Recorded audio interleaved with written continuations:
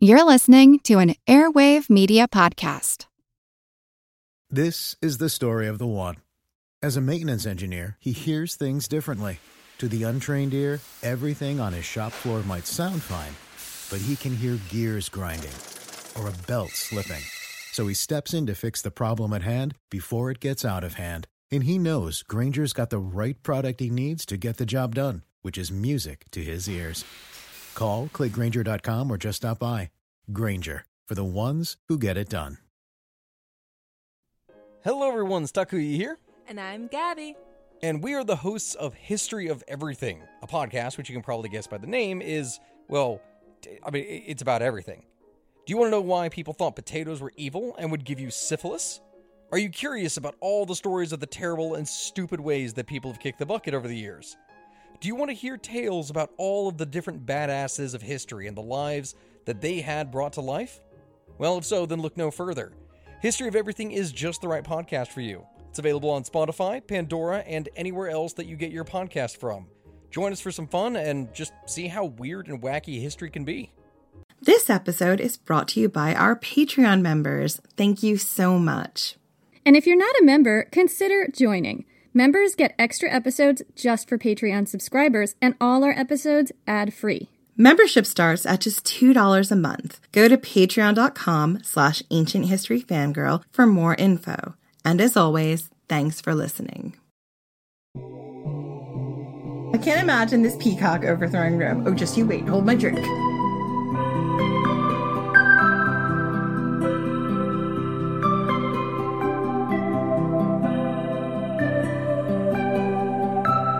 It's the third riot in the streets this week, and it's only Tuesday. You're on your way to the Via Sacra when you see it, a roil of people hard by the Forum on the bleeding edge of violence. You can't tell which ones support the new consul and which ones oppose him, but you breathe in the viciousness. A naked blade flashes in someone's hand. One of them snatches up a tile that's fallen from the roof. Your guards suggest changing your route, and you tell them no. You change your route for no one. This is your city. The rich man and the great man are waiting for you in the villa. The rich man has a sour face like somebody pissed in his Falernian. It's well known that in the time of the dictator, he killed a man in the prescriptions just to get his property. Now he's the richest man in Rome, and money flows through his open hands. He'll lend you enough to lift the debts that break your back, but when it's time to repay him, you'd best be ready. The great man has an open face. A nice face, the kind people trust implicitly, but his business is war. He's a noted commander, the best of our time, and he walks around like he's posing for a sculpture, with his hair flowing heroically back from the prow of his forehead. He's got soldiers,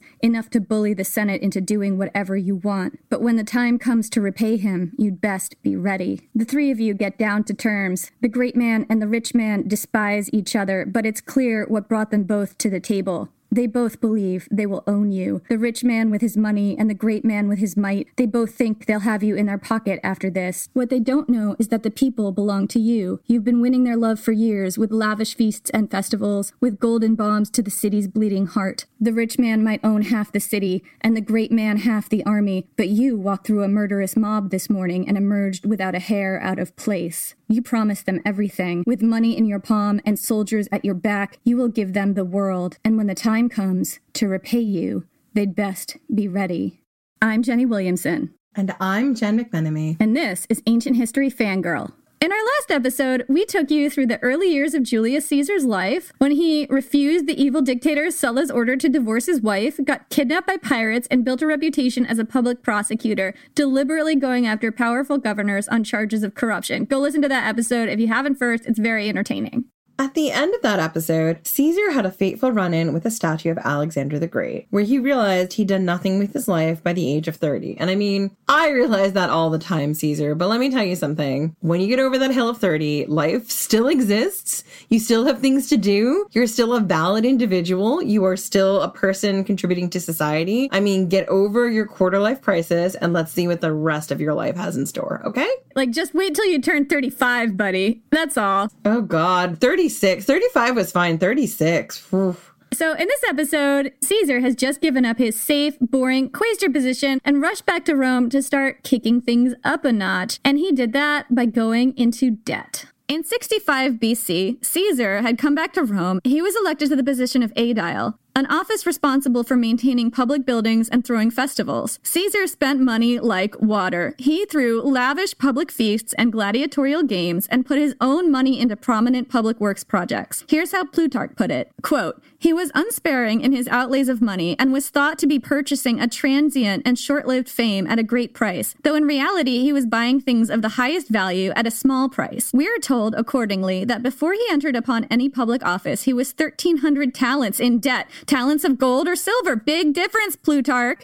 Being appointed curator of the Appian Way, Caesar expended upon it vast sums of his own money, and again, during his aedileship, he furnished 320 pairs of gladiators, it's a lot of gladiators, and by lavish provision besides for theatrical performances, processions, and public banquets, he washed away all memory of the ambitious efforts of his predecessors in the office. By these means, he put the people in such a humor that every man of them was seeking out new offices and new honors with which to requite him, and that is really what he was buying here. Spending money made people love Caesar. Surprise, surprise. They loved him. They did. He was elected to position after position, keeping well ahead of his creditors. Caesar also married again, this time to Pompeia, the granddaughter of Sulla, but they didn't stay married for very long. In 63 BC, at the age of 37, Caesar was elected Pontifex Maximus, the head priest of the state religion, an extremely prestigious position that came with a cushy house right in the center of town. After he won, his wife, Pompeia, hosted the festival of the Bona Dea, a chastity and fertility goddess. And I really love this detail. It makes me think of, there's sort of a meme going around about Persephone, and it says, don't worry about your contradictions, because Persephone is both a floral maiden and the goddess of death.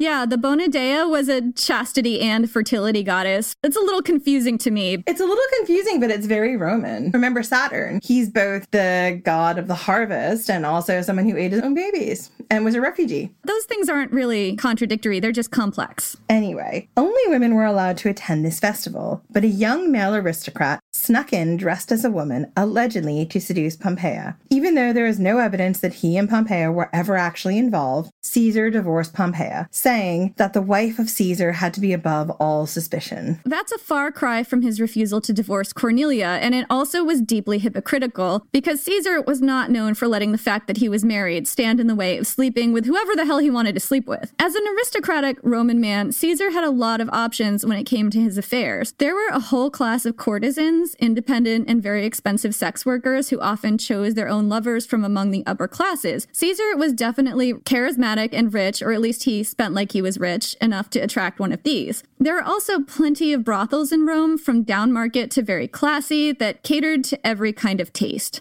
But Caesar went after one group of women who were off limits, the wives of his senatorial colleagues. Incidentally, except for Nicomedes, Caesar wasn't known for having high-profile affairs with men, but he was known for having high-profile affairs with women. Ancient Rome was full of highly educated, wealthy, privileged, and very bored women. Their lives were severely restricted by the social mores of the times. Officially, women weren't supposed to be involved in politics at all. They were banned from entering the forum, and they weren't allowed to vote. According to Lucius Valerius Flaccus, a tribune from 195 BC, quote, "No offices, no priesthoods, no triumphs, no spoils of war, elegance, adornment, finery, these are a woman's insignia. These are what our forefathers called the woman's world," quote. And I mean, I just want to find all of the Dux Femina in history to punch him. Right. Could we get some Dux Feminas to kick this guy in the head?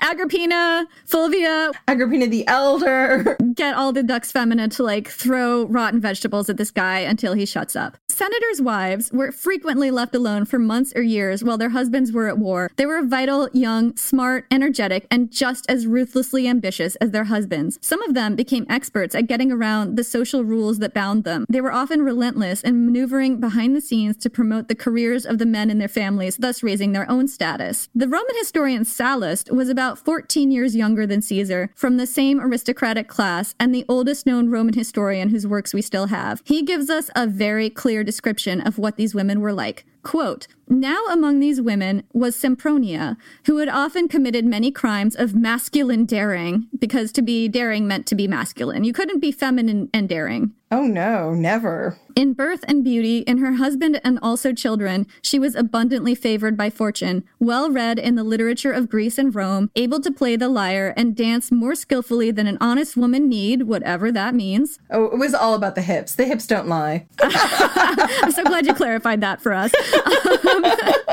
And having many other accomplishments which ministered to voluptuousness, which I guess means that she had a great rack. It's having great curves. She had dangerous curves, excellent dancer, and she had a banging mind. That's probably what the most scary thing was for these men. But there was nothing which she held so cheap as modesty and chastity. So she was also the boss of herself, which is terrible because we're in ancient Rome. And she knew how to show off her curves. Oh my God. You could not easily say whether she was less sparing of her money or her honor. Her desires were so ardent that she sought men more often than she was sought by them. She had often broken her word, repudiated her debts, been privy to murder. Poverty and extravagance combined had driven her headlong. Nevertheless, she was a woman of no mean endowments. She could write verses, bandy jests, and use language which was modest or tender or wanton. In fine, she possessed a high degree of wit and of charm. Here we have a very clear description of Caesar's type. Yeah, and let's be honest, Jenny, she was kind of badass, except the murder thing. Yeah, we don't condone murder, but other than that, she sounds like a lot of fun. She does. She sounds like you or me.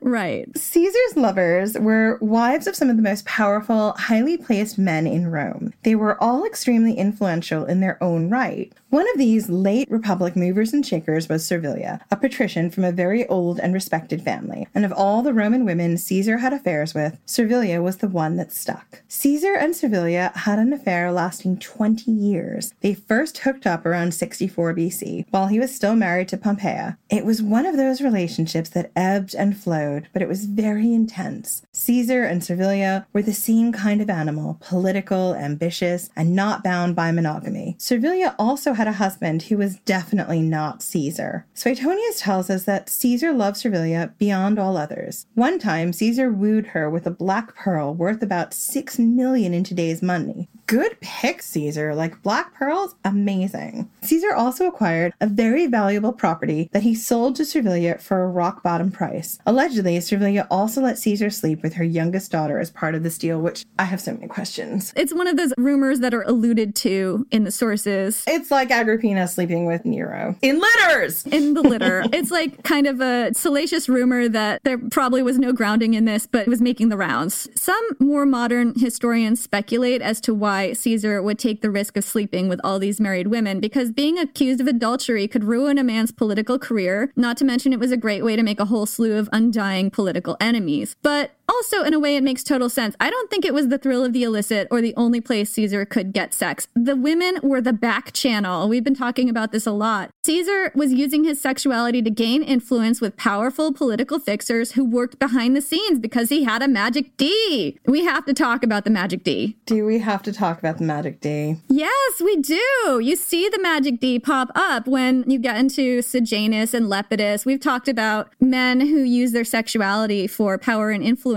in some of our other episodes, and it's sort of this toxic masculinity cliche that's associated with women a lot of the time, you know, sleeping your way to the top. But a lot of men in ancient Rome slept their way to the top. When you've got people who have information and power and influence who are not given a voice and are denied the ability to impact change in a public way, then you will always have a back channel. Right. And the back channel in ancient Rome isn't written about as much in the ancient sources. It's still a little bit shadowy, but you do get intriguing flashes of it. And you can see Caesar working the back channel here. Yeah, and I think it's really important to remember that Caesar at this point in time is making a name for himself, but he's still the nephew of Marius. He's got a lot of work to do to repair that reputation and to become the guy that we're going to see in future episodes. You see him being absolutely ruthless because he's divorcing his wife at a breath of scandal, but he's also courting scandal himself, and he's taking that risk because it directly benefits him. Pompeia's scandal didn't benefit him, so he was just like, she has to go. Exactly, and it's possible she had other ambitions. She was a person who had wants and needs, and Caesar, let's be honest, was all about Caesar. Yeah, Caesar was all about Caesar, and he needed a wife who was all about Caesar. So that may have been the real reason why he divorced her. But this is all speculation. Who knows? It's all speculation. We don't know the answer, so don't quote us. If you're writing a history paper using us as a resource, why? Why would you do that? Why, Slenderman? Why? Don't use us as a resource for your thesis in history. It's like not a good idea. Clearly don't use us. We're here for your infotainment. Moving on, the year 63 BC was big for Caesar. He was 37 years old at this point. He was winning the love of the people, spending money like water, wearing his belt loose and his tunic fringed, and cultivating his back channel. If you know what I mean. And then the Catiline conspiracy happened.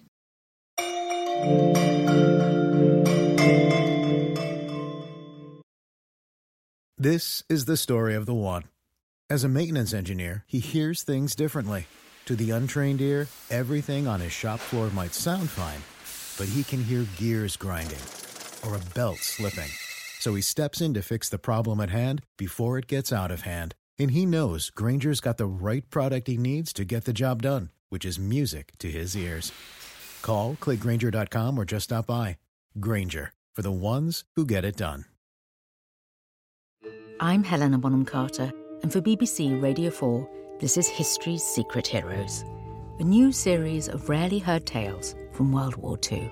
They had no idea that she was Britain's top female codebreaker. We'll hear of daring risk-takers. What she was offering to do was to ski in over the high Carpathian mountains. Of course it was dangerous, but danger was his friend. Subscribe to History's Secret Heroes wherever you get your podcasts. Hello, everyone. You may recognize me as Gabby from the History of Everything podcast. And my name is Brenna, and you don't recognize me from anything yet. Together, we're two scientists who explore all of the weird little questions and conspiracies of the universe in our new podcast, Mystery of Everything. Everything has an explanation. We hope. But that is what we're here to figure out. We will dive into the science behind many popular conspiracy theories, such as vaccines causing autism, flat earth theory, and was the moon landing fake? And if so, why the heck would anyone even do that? But it's not just conspiracies. There's a lot of cool mysteries that we will attempt to use science to explain, such as near-death experiences, what made the Vikings go berserk, and can I control my co-host with MK Ultra? Wait, what? Anyway, make sure to check out the Mystery of Everything podcast everywhere where you find your podcasts.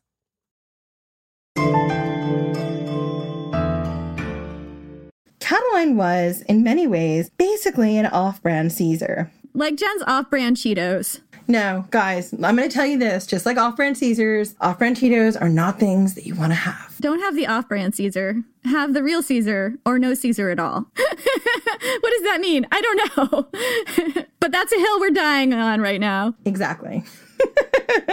Here are all the similarities between Caesar and off-brand Caesar. 1, Catiline was from a minor family on the outskirts of power. 2, he positioned himself as a populist. 3, he was known for his promiscuity with both men and women. And 4, he spent vast sums of money to win over the populace and was deeply in debt. Catiline had a lot of violent rumors swirling about him, like that he'd killed his own teenage son because his new wife didn't like the son. During the Sulla years, he'd apparently marched through the streets waving the head of his own brother-in-law because that's the kind of guy he was. One interesting thing about this time period is that a lot of people who were in public office now had been involved in the Sulla prescriptions and probably had stories like that in their background as well. Oh yeah, he took that head down to the Rasta and got himself his brother-in-law's property and everything else he wanted. Both Catiline and Caesar ran for praetor around this time. They didn't run for the same praetor position. There were multiple ones open. Caesar won his election and Catiline lost his. And you have to ask yourself, if Caesar had lost his election and his creditors had descended on him, would he have ended up like Catiline? Maybe. Maybe. In some ways, winning elections in Rome was like playing musical chairs. If the music stopped and you were out, your creditors would descend on you like a flock of hungry sharks, ready to gouge out your eyeballs with their shark teeth. Terrifying. The music stopped for Catiline, and he did something drastic. He plotted to take over the world. There are a lot of moving pieces to the Catiline conspiracy, which I'm not going to get into because it's kind of beyond the purview of this episode. Suffice it to say that, like Caesar, Catiline Catiline was very aware of the power of the female back channel. Sallust reports that one part of Catiline's plan involved winning the support of the former expensive female courtesans who'd grown too old to practice their craft, but who still had bills to pay. And So there's some issues with that. I feel like probably you could be a lot older than you would think and still be able to be a very successful courtesan. I mean, let's be honest. If you are making it in that world as a female courtesan, you could rack up quite a lot of wealth and you could do it for quite a long time. My sense of things is that there are sex workers practicing at all ages who do really well, and maybe Catiline was misunderstanding his audience here. Catiline had hoped that with the help of the aging courtesans, he could, quote unquote, tempt the city slaves to his side and set fire to Rome, and then either attach the women's husbands to his cause or make away with them. It's such a confusing plot. So he was going to have the courtesans seduce the slaves to come to his side, or then he was going to kidnap them. I think it's just so confusing. He's going to get the courtesans to get the slaves on board, but he's not going to use the courtesans who sleep with the men of the aristocracy who could give him actual news. And then once he has got everyone to revolt, he's going to take the wives of the wealthy husbands and abscond with them? That makes no sense to me. Maybe this is why Catiline didn't do so well, because his plot was really wacky. Exactly. It makes as much sense as a wacky collapsible boat. Right. And we've been there. Catiline plotted to slaughter a bunch of senators and to take over the government, Sulla style. But it didn't work out. When the plot was discovered, Catiline fled the city and raised an army. He later died on the battlefield. 5 of his supporters were arrested, and the Senate came down hard on these supporters. People were, in general, on a hair trigger about this whole taking over the government thing. Kings were the devil. They'd always been the devil. But right now, it was personal. Everyone remembered the heads in the forum and Sulla's crappy list. Everyone had PTSD from this. Not even the sullen supporters wanted to go back to that time. Nobody was in the mood to show these people any mercy or even any due process. And this is where Cicero comes into our story. Cicero, who ruined junior high for Jen. He really did. I took Latin from 7th grade until 11th grade, and I did 8 years of Latin in 7 or 6. Not because I was good at Latin, but because as you went up in levels, less and less people took it, so they just combined the classes. So eventually I was in an AP Latin class, and I was like, I am definitely a solid B to C student. I don't know what I'm doing in this class. Maybe you're giving yourself not enough credit. No, I'm giving myself exactly the amount of credit I deserve. So anyway, Cicero, who ruined my junior high because I had to translate so many of his speeches, was an up-and-coming politician and about 6 years older than Caesar. And whereas oratory was just one tool in the Caesar toolbox, Cicero was a specialist. Oratory was his superpower. It's said that his skills as a Latin prose stylist had a profound effect not just on the Latin language itself, but on European languages up until the 1800s, as writers in English, French, German, and other languages held him up as a standard and tortured children in junior high school and high school for generations to come. Jen has PTSD from junior high, like so many of us, but most of us don't have Cicero-related PTSD. I mean, so here are some fun facts about Cicero. His name meant chickpea. Plutarch tells us that this was because of an ancestor of his had a cleft in his nose, making it look like a little chickpea. But it also may have been that Cicero's family wealth came from prosperous chickpea farming. I bet they make good hummus. You know what? You said in one of our past episodes about Cicero that he had an ancestral chickpea farm, but it sounded like you said an incestuous chickpea farm. Well, I don't know what the chickpeas got up to, but, you know, it's ancient Rome. Wouldn't surprise me. Really kinky chickpeas on this chickpea farm. Sorry, guys. Anyway, interestingly, having a name like chickpea wasn't that weird. Other renowned names had roots in agricultural crops. For instance, Piso meant pea, and Fabius means beans, and Lentulus meant lentil. There were a lot of people with names that harken back to an agricultural root of some kind. So Plutarch tells us that when Cicero entered politics, friends suggested he change his name, but he doubled down, declaring he'd elevate the name Cicero far above the names of other politicians like Scaurus, a famous politician from the previous generation whose name meant, I love this so much, swollen ankled. So that was the quality that made him stand out, was his ankles. But wait, this one's even better. And Catullus, a commander in the First Punic War, whose name meant puppy! Can you imagine your city being sacked by puppy? Oh, we're being attacked by the puppy cuddles. I mean, I wish it was actual puppies because that would be the cutest ever sacking, but it was not like that. Listen to our first 2 episodes. It was not like that. Right. Sackings were not cute, but maybe there were some sackings in the Punic War we didn't cover that involved a lot of puppies, and it would have been adorable. Puppy cuddles! So Cicero also served as a lawyer early in his career. His first case was a doozy, defending someone against patricide, which was a really serious crime in ancient Rome. They really did not like it when you killed your dad. As part of his defense, he accused other prominent people of the murder, people who were close friends with Sulla, which was a baller move. He won his case, too, but he had to skip town afterwards. Cicero was a champion of the traditional republic and a foil for Caesar. Where Caesar was a radical populist, Cicero grounded his philosophy in ancient Roman values. Caesar bucked the rules at every opportunity. Cicero followed them to the letter. The two worked closely together and were often at odds, but they were also sometimes friends or frenemies. I bet they were good frenemies. They were frenemies, yeah. According to Plutarch, Cicero once said of Caesar that, quote, a tyrannical purpose was evident in most of Caesar's political plans and projects. On the other hand, he said, when I look at his exquisitely arranged hair and see him scratching his head with one finger, I find it impossible to believe that this man could ever conceive of so great a crime as to overthrow the Roman constitution, end quote. I really love that quote because it's such a fun human detail. This is somebody who knew Caesar, was very close friends with Caesar, and he knew him as a human being. Yeah, and I love the idea that he's like his meticulously put together appearance, scratching his head with one finger. Like, I love that he's like, I look at this guy and he's so put together. Everything is very made up for his public image. He's not the kind of guy who would overthrow Rome. And here he is behaving like kind of a doofus. And I can't imagine him overthrowing Rome. I can't imagine this peacock overthrowing Rome. Oh, just you wait. Hold my drink. Hold my drink, says Julius fucking Caesar. Exactly. So at this moment, in the Catiline conspiracy, Cicero happened to be serving as consul, the highest position in the land. And he was out for blood. Rule breaking really ground Cicero's gears. This time, enough to break the rules himself. Right, because this particular rule breaking involved overthrowing the state and installing the devil. Yeah, but also, as we talked about in our Saturnalia episode, Catiline planned this whole conspiracy to run over Saturnalia, and I'm just going to say, if you mess with my Saturnalia, then I will be out for blood! I mean, I think it makes a lot of sense to do something like this during Saturnalia, which we talk about in that episode, because the rules were relaxed and you could do things and get away with things and go places that you couldn't necessarily do and get away with during normal times. Well, yeah, totally. But also, it's my Saturnalia. So one time a year I get to let Saturn loose and party.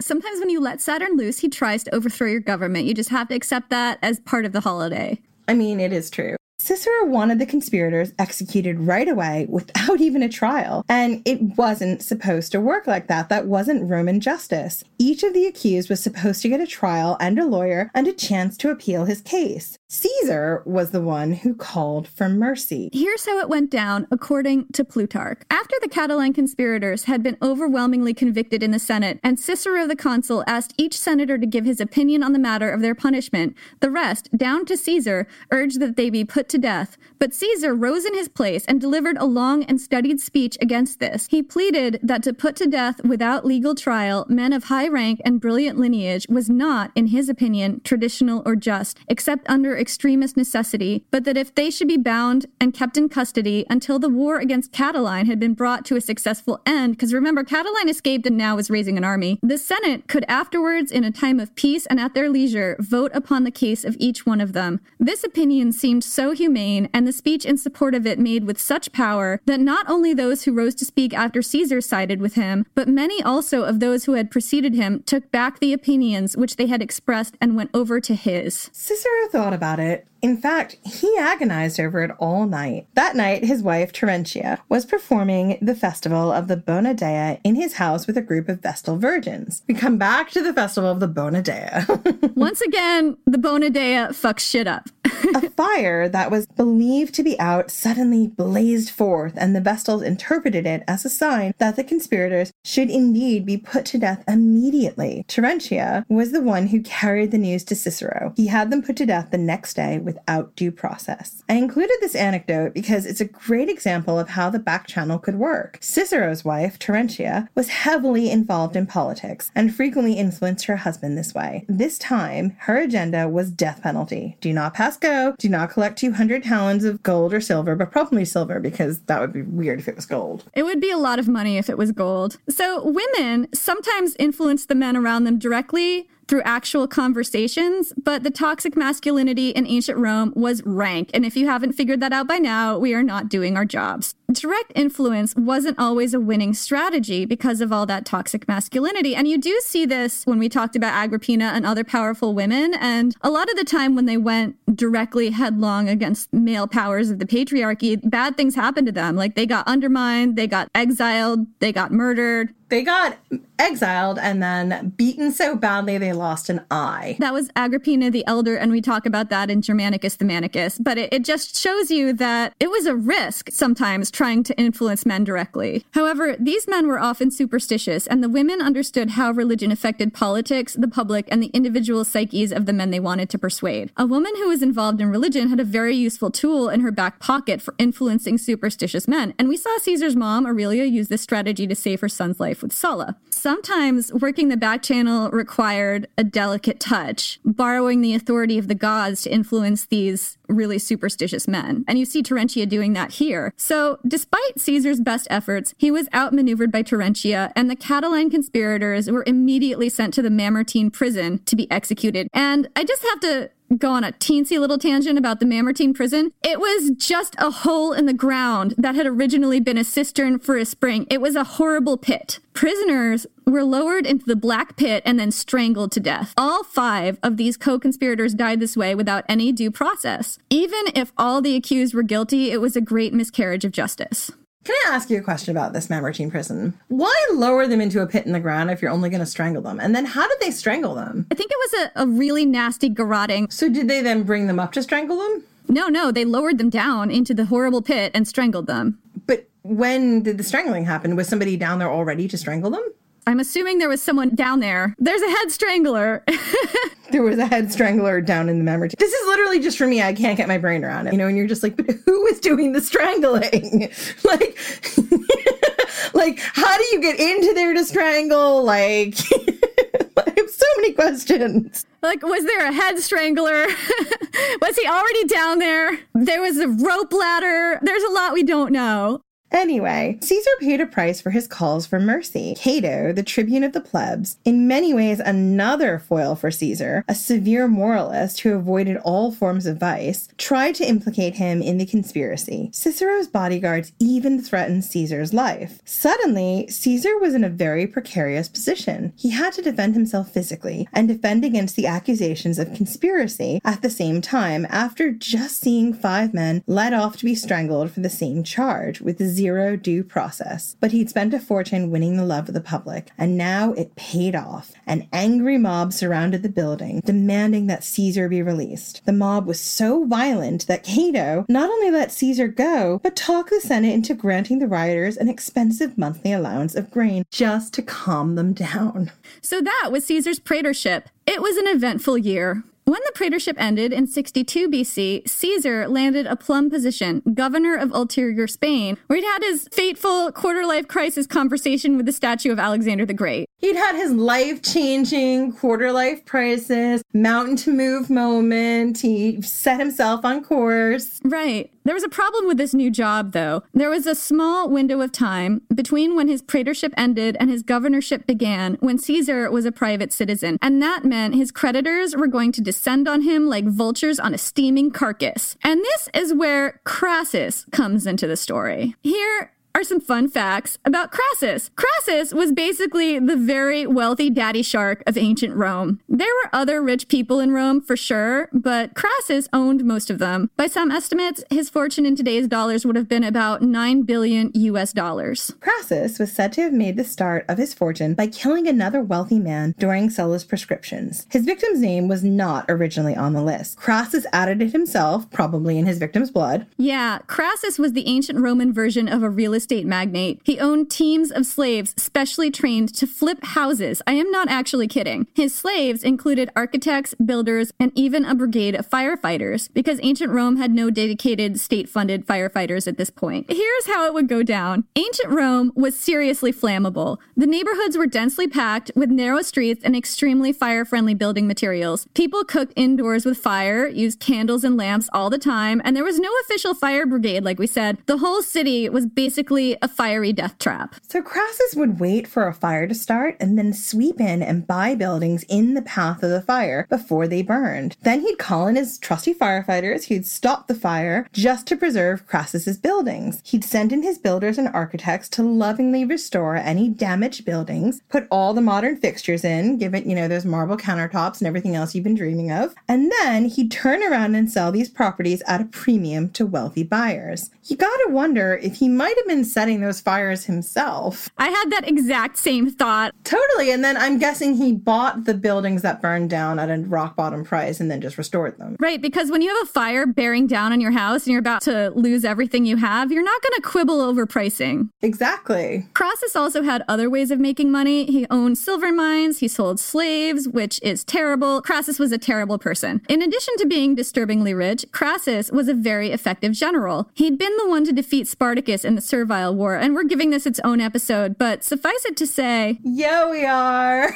Sorry, I'm very excited about that episode. You're gonna get a lot more Crassus. You didn't ask for more Crassus, but you're gonna get more Crassus. You didn't ask for more Crassus. You don't think you need more Crassus, but you're getting more Crassus. You're getting more Crassus. It's what we're serving up. But anyway, suffice it to say that Crassus was an absolutely brutal general in ending that war, ordering 6,000 of Spartacus's followers to be crucified along the Appian Way. Their throats were not cut first. And another fun detail about Crassus, Caesar was sleeping with his wife. Yeah, he was. Because he is Julius fucking Caesar.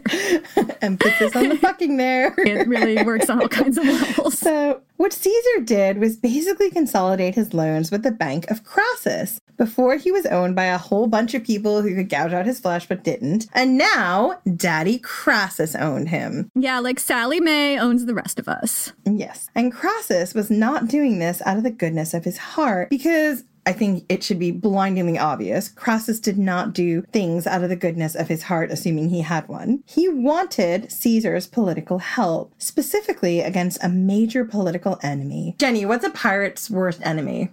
Pompey? Pompey shark. I mean Pompey. Pompey shark, shark, do do do do do. Pompey shark, Pompey shark. Pompey shark. I think that's the first time we've actually done it somewhat in sync.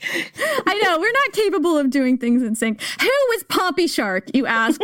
I am so glad you asked, because now we're going to explain this to you. I mean, literally no one asked. I didn't even ask.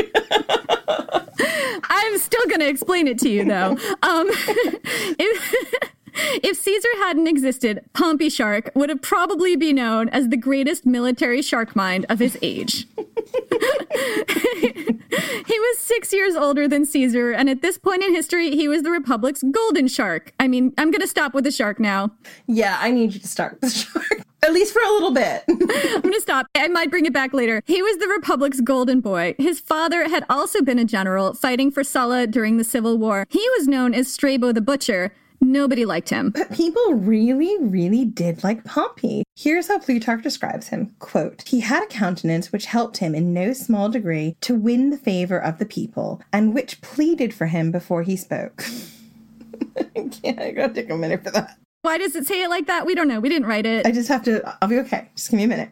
For even his boyish loveliness had a gentle dignity about it, and in the prime and flower of his youthful beauty, Swoon. There was at once manifest the majesty and kingliness of his nature. His hair was inclined to lift itself slightly from his forehead, and this, with a graceful contour of face about the eyes, Swoon. produced a resemblance to the portrait statues of King Alexander. So yeah, if I was Caesar and I had my transcendent emotional breakdown in front of a statue of Alexander the Great, and now Pompey looks like him, yeah, I'd be having a little bit of a freak out. It's not just that he looked like him, it's that people kept saying loudly and at length how much Pompey looked like Alexander the Great and reminded them of Alexander the Great and was probably the reincarnated avatar of Alexander the Great. Yeah, if I was Caesar, yeah, my anxiety and stress level and everything else would be through the roof. Ever since Pompey had started leading armies into battle in his early 20s, the comparisons to Alexander the Great started flying fast and furious. Pompey and Alexander the Great are virtually indistinguishable. Everyone keeps confusing them with each other in public. And Caesar's like, but what about me, guys? And they're like, sorry, no. Don't I look like Alexander the Great? Your hair is thinning a little bit. God damn it with the freaking hair! By this time, around 62 BC, Pompey had, 1, cleaned up large-scale rebellions for Sulla in his early 20s, opening up a new route through the Alps along the way and prompting Sulla to add the Great to his name. So now he's Pompey the Great. 2, he took care of the Mediterranean's intractable pirate problem within a few months without getting taken hostage, even resettling 20,000 pirates so they wouldn't turn to piracy again. Take that, Caesar. Thus earning the moniker Pompey Shark the Great. The Great.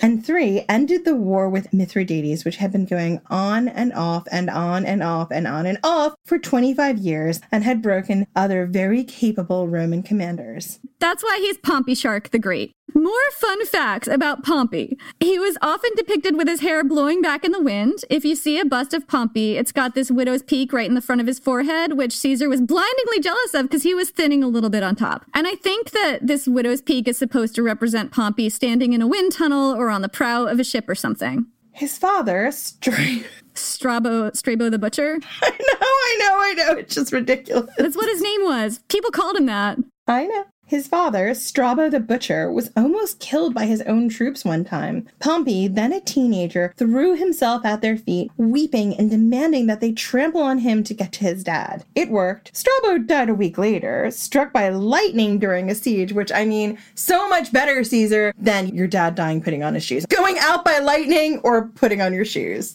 Well, it just goes to show that nobody liked Strabo the Butcher, including the gods. But at least it was a dramatic exit. Exactly. Pompey was one of those people Sulla ordered to divorce his existing wife and marry someone else. Unlike Caesar, Pompey went along with this, but his new wife, Sulla's stepdaughter, died in childbirth basically 5 minutes after they were married. She was pregnant with her former husband's child. Crassus did the bulk of the work winning the Third Servile War against Spartacus, but Pompey showed up late in the game and mopped up some fleeing fugitives. Then he went back to Rome and claimed the credit for winning the entire war. And this might be the root of why Crassus and Pompey hated each other. And to be honest, I would not be cool with that, Pompey. That is not something that would make me think you're the great. It would be like, yeah, Pompey the late. Pompey the little shit. Crassus thought Pompey was a little shit. Well, you can't blame him there. I mean, he did all that work and all that expense to, like, sort out Spartacus's rebellion. And then Pompey's like, I'm going to round up these harmless people fleeing who may or may not even be part of the rebellion and say, I did all the work and I'm going to take all the credit. Triumph me! That's probably how it went down. In 67 BC, when the Senate assigned Pompey to go take care of the Mediterranean's pirate problem, they gave him control over the entire Mediterranean, plus dominion over land 50 miles inland. He also got 500 ships and the power to take as much money from the treasury as he wanted. That was how big a problem the pirates were. Putting this much power in a single general's hands made some senators twitchy, so much so that an opposing faction tried to kill him in the Senate House. Pompey had to strenuously object to the command and then pretend to accept it reluctantly, basically to save his own life. Caesar was one of the few who supported him. And Caesar was right to support Pompey because Pompey pretty much cleared out the pirate problem in the Mediterranean in like 40 days or something. The thing is, Caesar was also sleeping with Pompey's wife. Caesar had the magic D. Because we did tell you it was Julius fucking Caesar.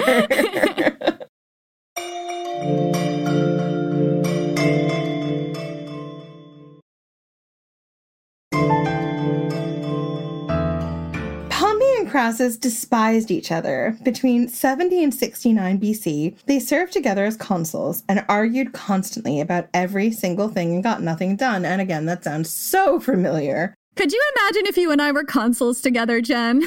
Oh, it would be awful. There's no way you and I could rule anything. We can't even rule this podcast. Actually, I think we're doing a pretty good job ruling this podcast. I think we'd do awesome. We would probably need some therapy to make sure that, like, we didn't, like, ruin our friendship over it, but... I mean, all we'd have to do is accept the fact that I'm the boss, and then we'd do awesome. Oh, you're the boss and I'm the dog's body. I get how it is. What's a dog's body? Dog's body is a very British phrase, I guess. It just means someone who does all the legwork, all the hard lifting, and you get to get the credit and be the commander. I'm the idea person. Oh, really? That's how our consulship would go. Yeah, you see, Pompey, it would not go well for you, because I think you know where I'm going. I'm not Crassus. I'm Julius Caesar. Moving on. I'm not even going to go there. Yeah, so Caesar consolidated his student loans with the Bank of Crassus, pledged his future support against Pompey, and then immediately skipped town, because that's what you do.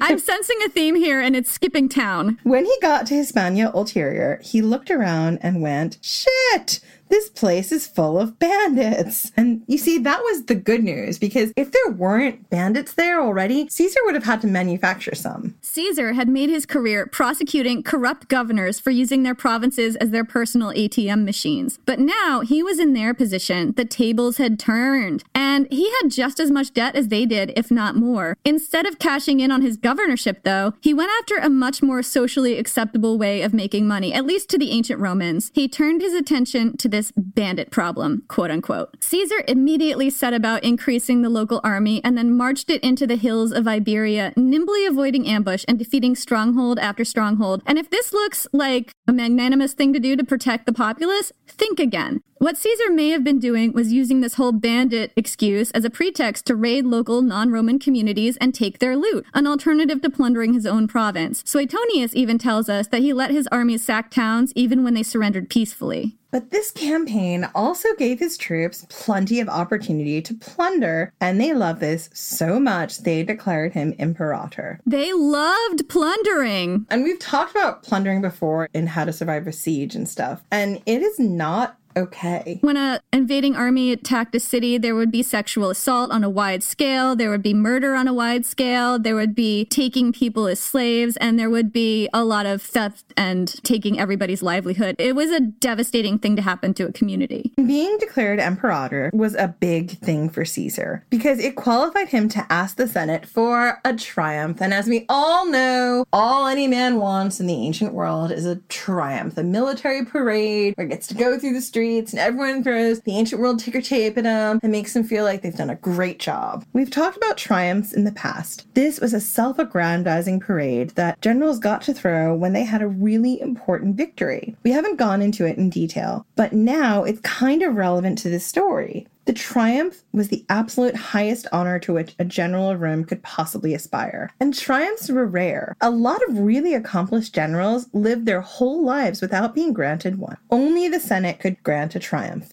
You had to apply, and you only qualified once you'd won a spectacular victory against a foreign enemy and your troops had declared you Imperator! You are Imperator. And then you got to say, triumph me, please. One triumph, table one. I'm turning in my triumph ticket to the Senate. I'm turning in my triumph paperwork. You'll see everything is in line. If you were lucky enough to be granted a triumph, it would most likely be a once-in-a-lifetime honor, and here's how it would go down. At the first light of day, you'd gather with your army in the field of Mars. This is outside the ceremonial boundary of the city. Generals with an army were not allowed to cross this boundary until their triumph, so as not to trigger fears about Sulla-style takeovers, because that was very triggering. But as the conquering general, you got to aggrandize yourself in ways not normally allowed. For instance, by painting your face red and wearing a laurel crown and the toga picta, or painted toga, which was dyed solid purple with a golden stripe. The purple dye was really expensive to make. Later, this type of toga was used exclusively by emperors. In the time of the Republic, it marked you out as close to gods and kings. Your parade would then wind through the narrow streets of Rome. Everyone in the city would turn out to see you, thronging the streets, crowding the rooftops, and hanging out of windows. throwing flower petals, burning incest-bearing breasts, ancient world confetti. It was all for you. You were a rock star, and everybody treated you like one. They'd throw their bras, they'd have their lighters going. It was amazing. So first would come your defeated enemy, generals, kings, and leaders from the other side that you'd captured in battle and didn't kill for this particular purpose, and their families would be walking in chains, and this might include women and children. Then would come the loot. Gold and silver, statues, furniture, money, and anything of value that your army stripped from the vanquished people. Then would come the senators and magistrates of Rome, walking on foot, your bodyguards, and then you, the glorious conquering general, riding a chariot drawn by horses. In your full triumphal regalia, your face painted red, a slave would ride in your chariot behind you, whispering in your ear, "Remember, you are mortal." Because after all this, presumably you need reminding. So after that comes your army, all decked out in their battle gear, singing rowdy songs at your expense. Caesar's legions used to sing a song about how the citizens of Rome should lock up their wives because, quote, "Here comes the bald adulterer." I love how they were singing about Caesar's magic D and his triumph. Yes! It's like they knew exactly what he was, and they were not afraid to tell the world. Oh, they knew. Everyone knew about the magic D. Last would come 2 pure white oxen with gilded horns and flowers around their necks, destined for sacrifice at the feet of the statue of Jupiter, because it sucks to be a pure white ox in ancient Rome. This parade would wind its way through the streets of Rome. On the way, you'd stop at the Mamertine prison to drop off your war prisoners. These would usually be strangled, sometimes down in the horrible hole, and sometimes in front of the whole populace. Then you'd make your way to the Temple of Jupiter on the Capitoline Hill, where you'd sacrifice to the god. There might also be several days of games and feasts. Frequently, large triumphal arches, theaters, and other ornate buildings were raised to commemorate the occasion. Generals were supposed to behave with humility and dignity during their own triumphs. In fact, the whole time, the Senate would be watching you very, very carefully to make sure that you didn't exhibit the signs of wanting to be a king for more than a day. But make no mistake, a triumph was the pinnacle of a general's career. Pompey Shark, the Great, incidentally, had 3. That's how much of a golden boy he was. And Caesar was eating his heart out the whole time. Absolutely. Caesar needed this triumph because if he doesn't get it, he's 3 behind. He's got to close that gap. He's already way behind Alexander the Great and way behind Pompey Shark the Great, and he needs a triumph. He's desperate for a triumph. And let's be honest, he's done with quarter-life crisis and moving into midlife crisis territory. Pompey's last triumph was granted in 61 BC after finally defeating Mithridates. It had taken 2 whole days for Pompey's triumph to wind through the streets. The loot on display included 75 million silver drachmae, more than the entire tax revenue of the Republic for a year. A solid gold statue of Mithridates, 12 feet tall, and enough golden, gem-encrusted vessels to fill 9 display cabinets and to make my little magpie heart sing. Jen's in like the audience of the triumph going, whoa! And we're not done. There was also a gaming board 3 feet by 4 feet made of 2 types of precious stones. On this board was a solid gold moon weighing 30 pounds because what else are you going to put on your giant gaming board? And we're still not done. There were also 33 pearl-adorned crowns. Oh, my heart. A bust of Pompey made entirely of pearls, how? Why did Mithridates have a bust of Pompey in his house made of pearls? You have to ask yourself this. And this was a bust, presumably, with his hair blowing back in the wind. Yeah, that's how you know it's Pompey Shark, because he's in a wind tunnel. Yes, exactly. And bizarrely, this is a tad hard to picture, a, quote, square mountain of gold with stags upon it, lions, and all kinds of fruit surrounded with a vine of gold. And Jenny, you might have to resuscitate me. She's having a little magpie freak out right now. I'm a little concerned. So that's the sense of the scale and self-aggrandizement of a triumph. If you had an ancestor who'd earned one, that would be a massive prestige boost to your family. Caesar wanted one. He was thirsty for one. It would have taken his career to the next level and would have helped him get on his 7-point step to be Caesar the Great. Right, Caesar Shark the Great. And there was only one problem. Caesar was also up for consulship that year. And to be elected consul, you had to present yourself before the Senate as a private citizen, risking your creditors. And that was a problem for Caesar for other reasons too. Remember that rule about how generals couldn't enter the city until it was time for their triumph because it gave everyone extremely unpleasant Sulla flashbacks? Caesar couldn't both enter the city as a private citizen and get his triumph as a conquering general. It was one or the other. He tried to have both. He sent a request asking the Senate to let him stand for the consulship in absentia. The Senate nixed this, so Caesar made a decision: sacrifice his triumph and stand for consul. It was a painful decision, but you can see why. He sacrificed a self-aggrandizing grandstand for the chance at real power. Caesar left his army outside the city and entered as a private citizen to stand for consul, and the Senate was livid.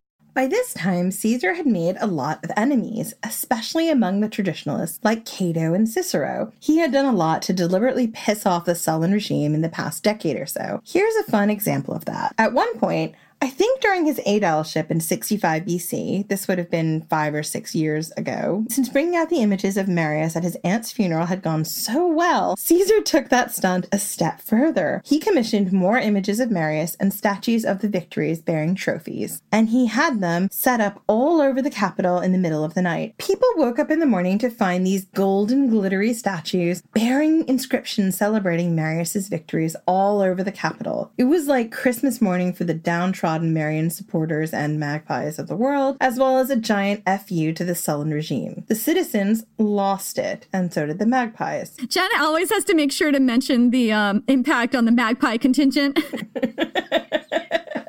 Marius's underground supporters gathered in the Capitol, moved to tears and wildly applauding. And of course, Caesar just slapped his sunscreen in and basked in the glow of it all. Caesar wasn't just annoying to the traditionalists, he was dangerous. People were willing to riot in the streets for him, and his troops loved him enough to declare him Imperator. Imperator! Imperator! We're ridiculous.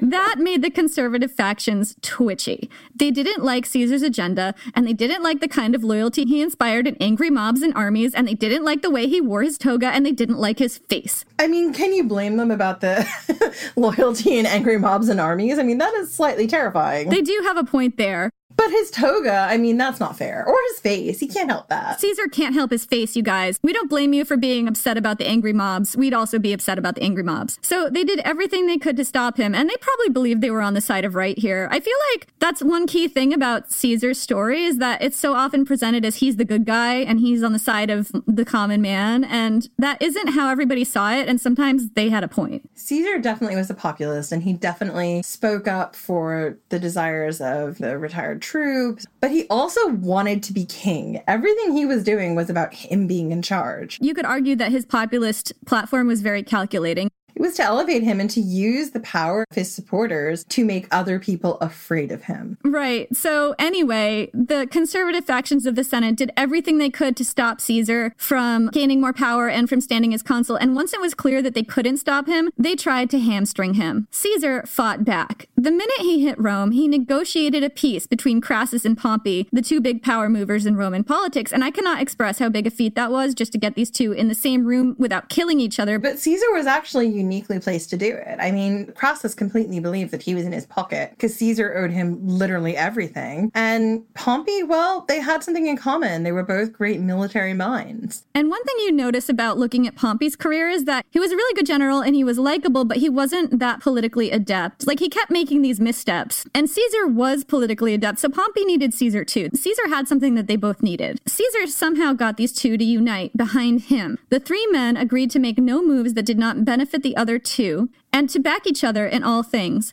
This was the first triumvirate. Caesar solidified the agreement by marrying his daughter Julia to Pompey, who was suddenly single after divorcing his previous wife Muncia for infidelity, with guess who?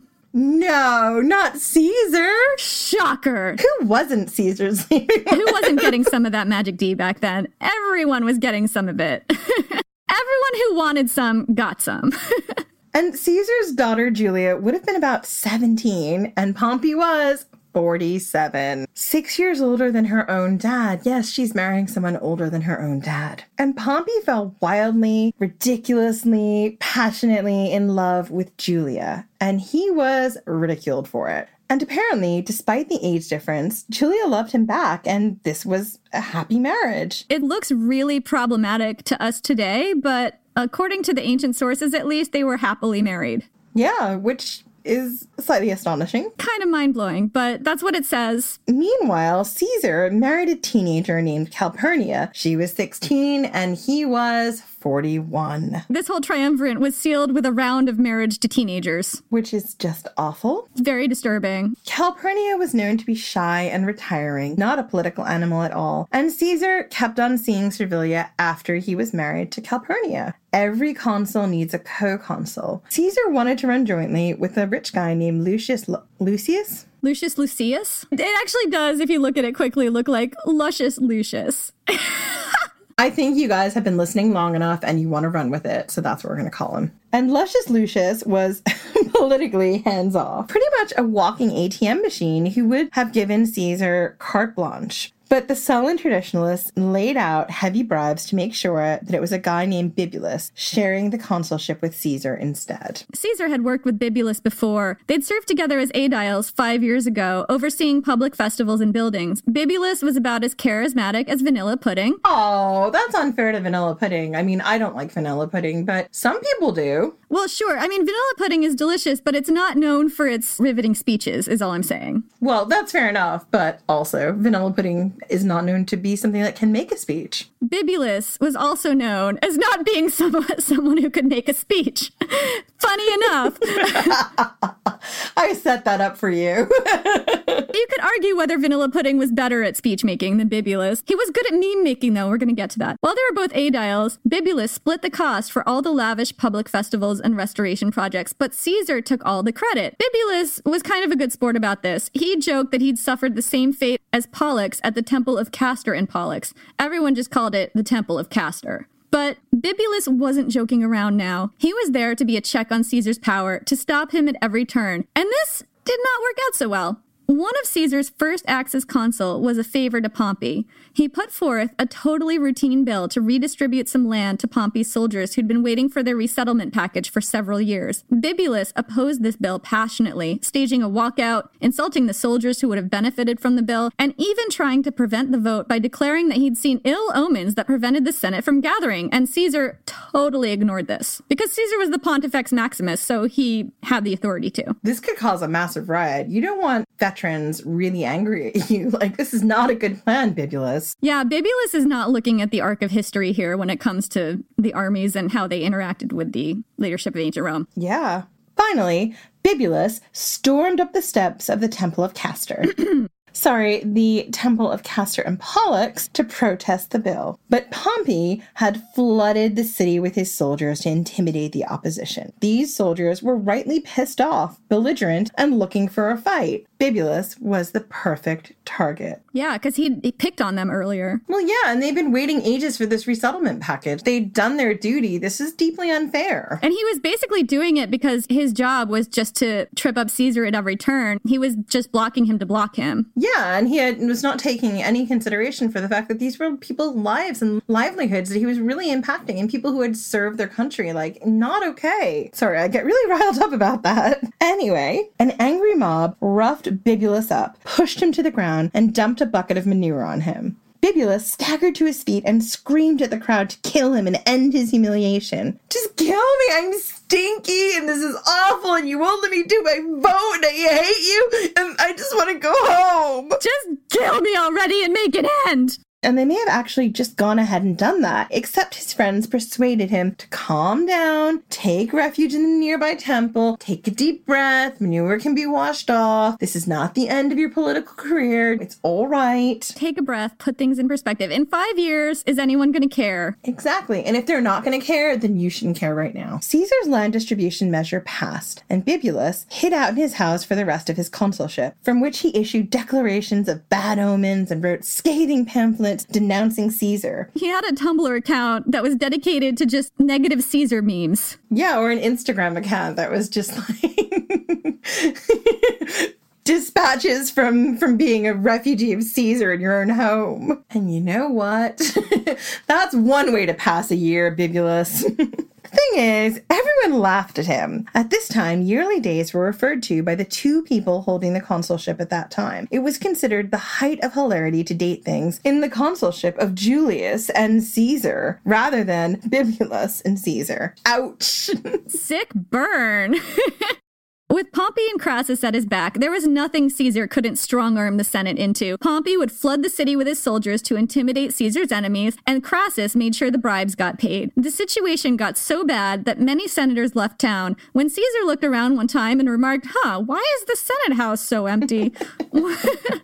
Why is that? One elderly senator straight up told Caesar that they'd all fled town because they were terrified of his armed followers. If you're getting unpleasant Sulla flashbacks right now, you're not alone. Basically, all of Rome is with you. Toward the end of Caesar's year in office, the political mood started to turn. Caesar faced fierce political opposition, and not always just from the traditionalists. Now, even the angry mob faction was kind of 50-50 on Caesar. Some were still on his side, but others saw a dictatorship waiting to happen, or one that maybe already had. Meanwhile, Bibulus stayed in hiding, announcing his bad omens to the Pontifex Maximus, because that's going to work well for you, and releasing his pamphlets. And these started to be a thing. Crowds of people would gather in the forum and cackle with glee at the increasingly scandalous insults, and he was getting all the likes. He was going viral. It was happening for him. Caesar's old affair with Nicomedes was dredged up. Bibulus called him the Queen of Bithynia. Caesar as the Queen of Bithynia is just, he should have just leaned right into that. I know. Oh. Anyway, moving on. Pompey and Crassus were targets too. Pompey once gave a speech denying the accusations in Bibulus's pamphlets, which only made people snicker behind his back.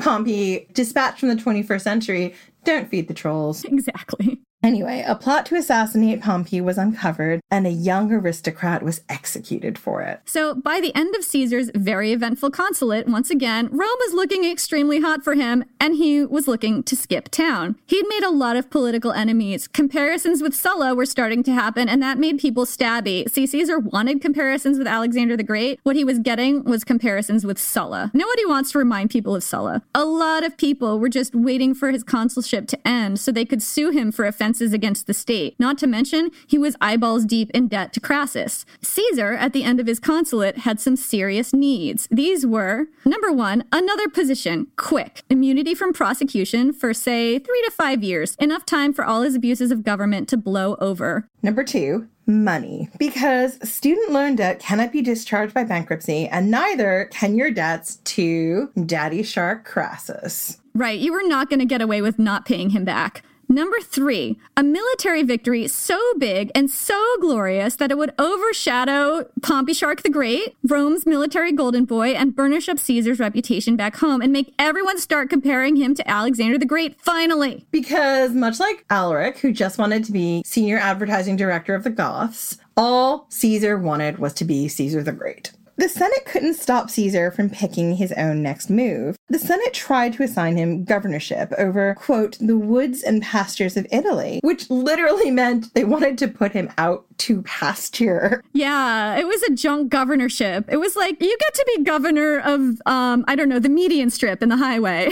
Exactly. And Caesar just went ahead and ignored this, and he picked his own next assignment. And there was one region Caesar could be governor of that would fulfill all of his needs. Governorship of Gaul. So at this time, the Roman Republic had a big territory in what was now Spain. They called it Hispania. Connecting that territory with the rest of the Republic was a thin stretch of Roman territory running along the bottom of France. The Romans called this area Transalpine Gaul. To the north of that, though, was basically Free Gaul, or most of France today, which at the time was unconquered territory. Or, as Caesar would see it, fair game. Remember, Caesar didn't like to plunder his own provinces. He preferred to beat up on neighboring tribes instead. The optics were better. The Free Gaul had vast stretches of unconquered territory ripe for the plundering. If he could conquer Gaul, Caesar could enrich himself massively, pay off his creditors, and return to Rome a hero. He'd have more money than Crassus and a bigger army than Pompey. If he played this right, he'd be invulnerable when he got back to Rome, the next best thing to a god. If he played it wrong, assuming he survived, his creditors and political enemies would rip him to pieces, so he just couldn't play it wrong. It was win or die. With this in mind, Caesar turned his eyes toward Gaul. And that's it for this week. Join us in 2 weeks for the next episode in this series. And in the meantime, come and find us on social, on Twitter @AncientHistFan, and on Instagram and Facebook @AncientHistoryFangirl. And if you'd like to support the podcast, we'd love it if you checked out our Patreon at patreon.com/ancienthistoryfangirl. But if you'd rather not get locked into a monthly thing, you can also check out our Ko-Fi. There you can kick us a few bucks if you like the podcast and you want to support us. And it means the world to us. It really does. And if you like what we do, feel free to leave a review or tell a friend. We're still building up our audience, so every bit helps. And seeing those reviews or feedback on our website or comments on our posts, they really just make it so worthwhile. Thank you so much, and we'll see you in 2 weeks.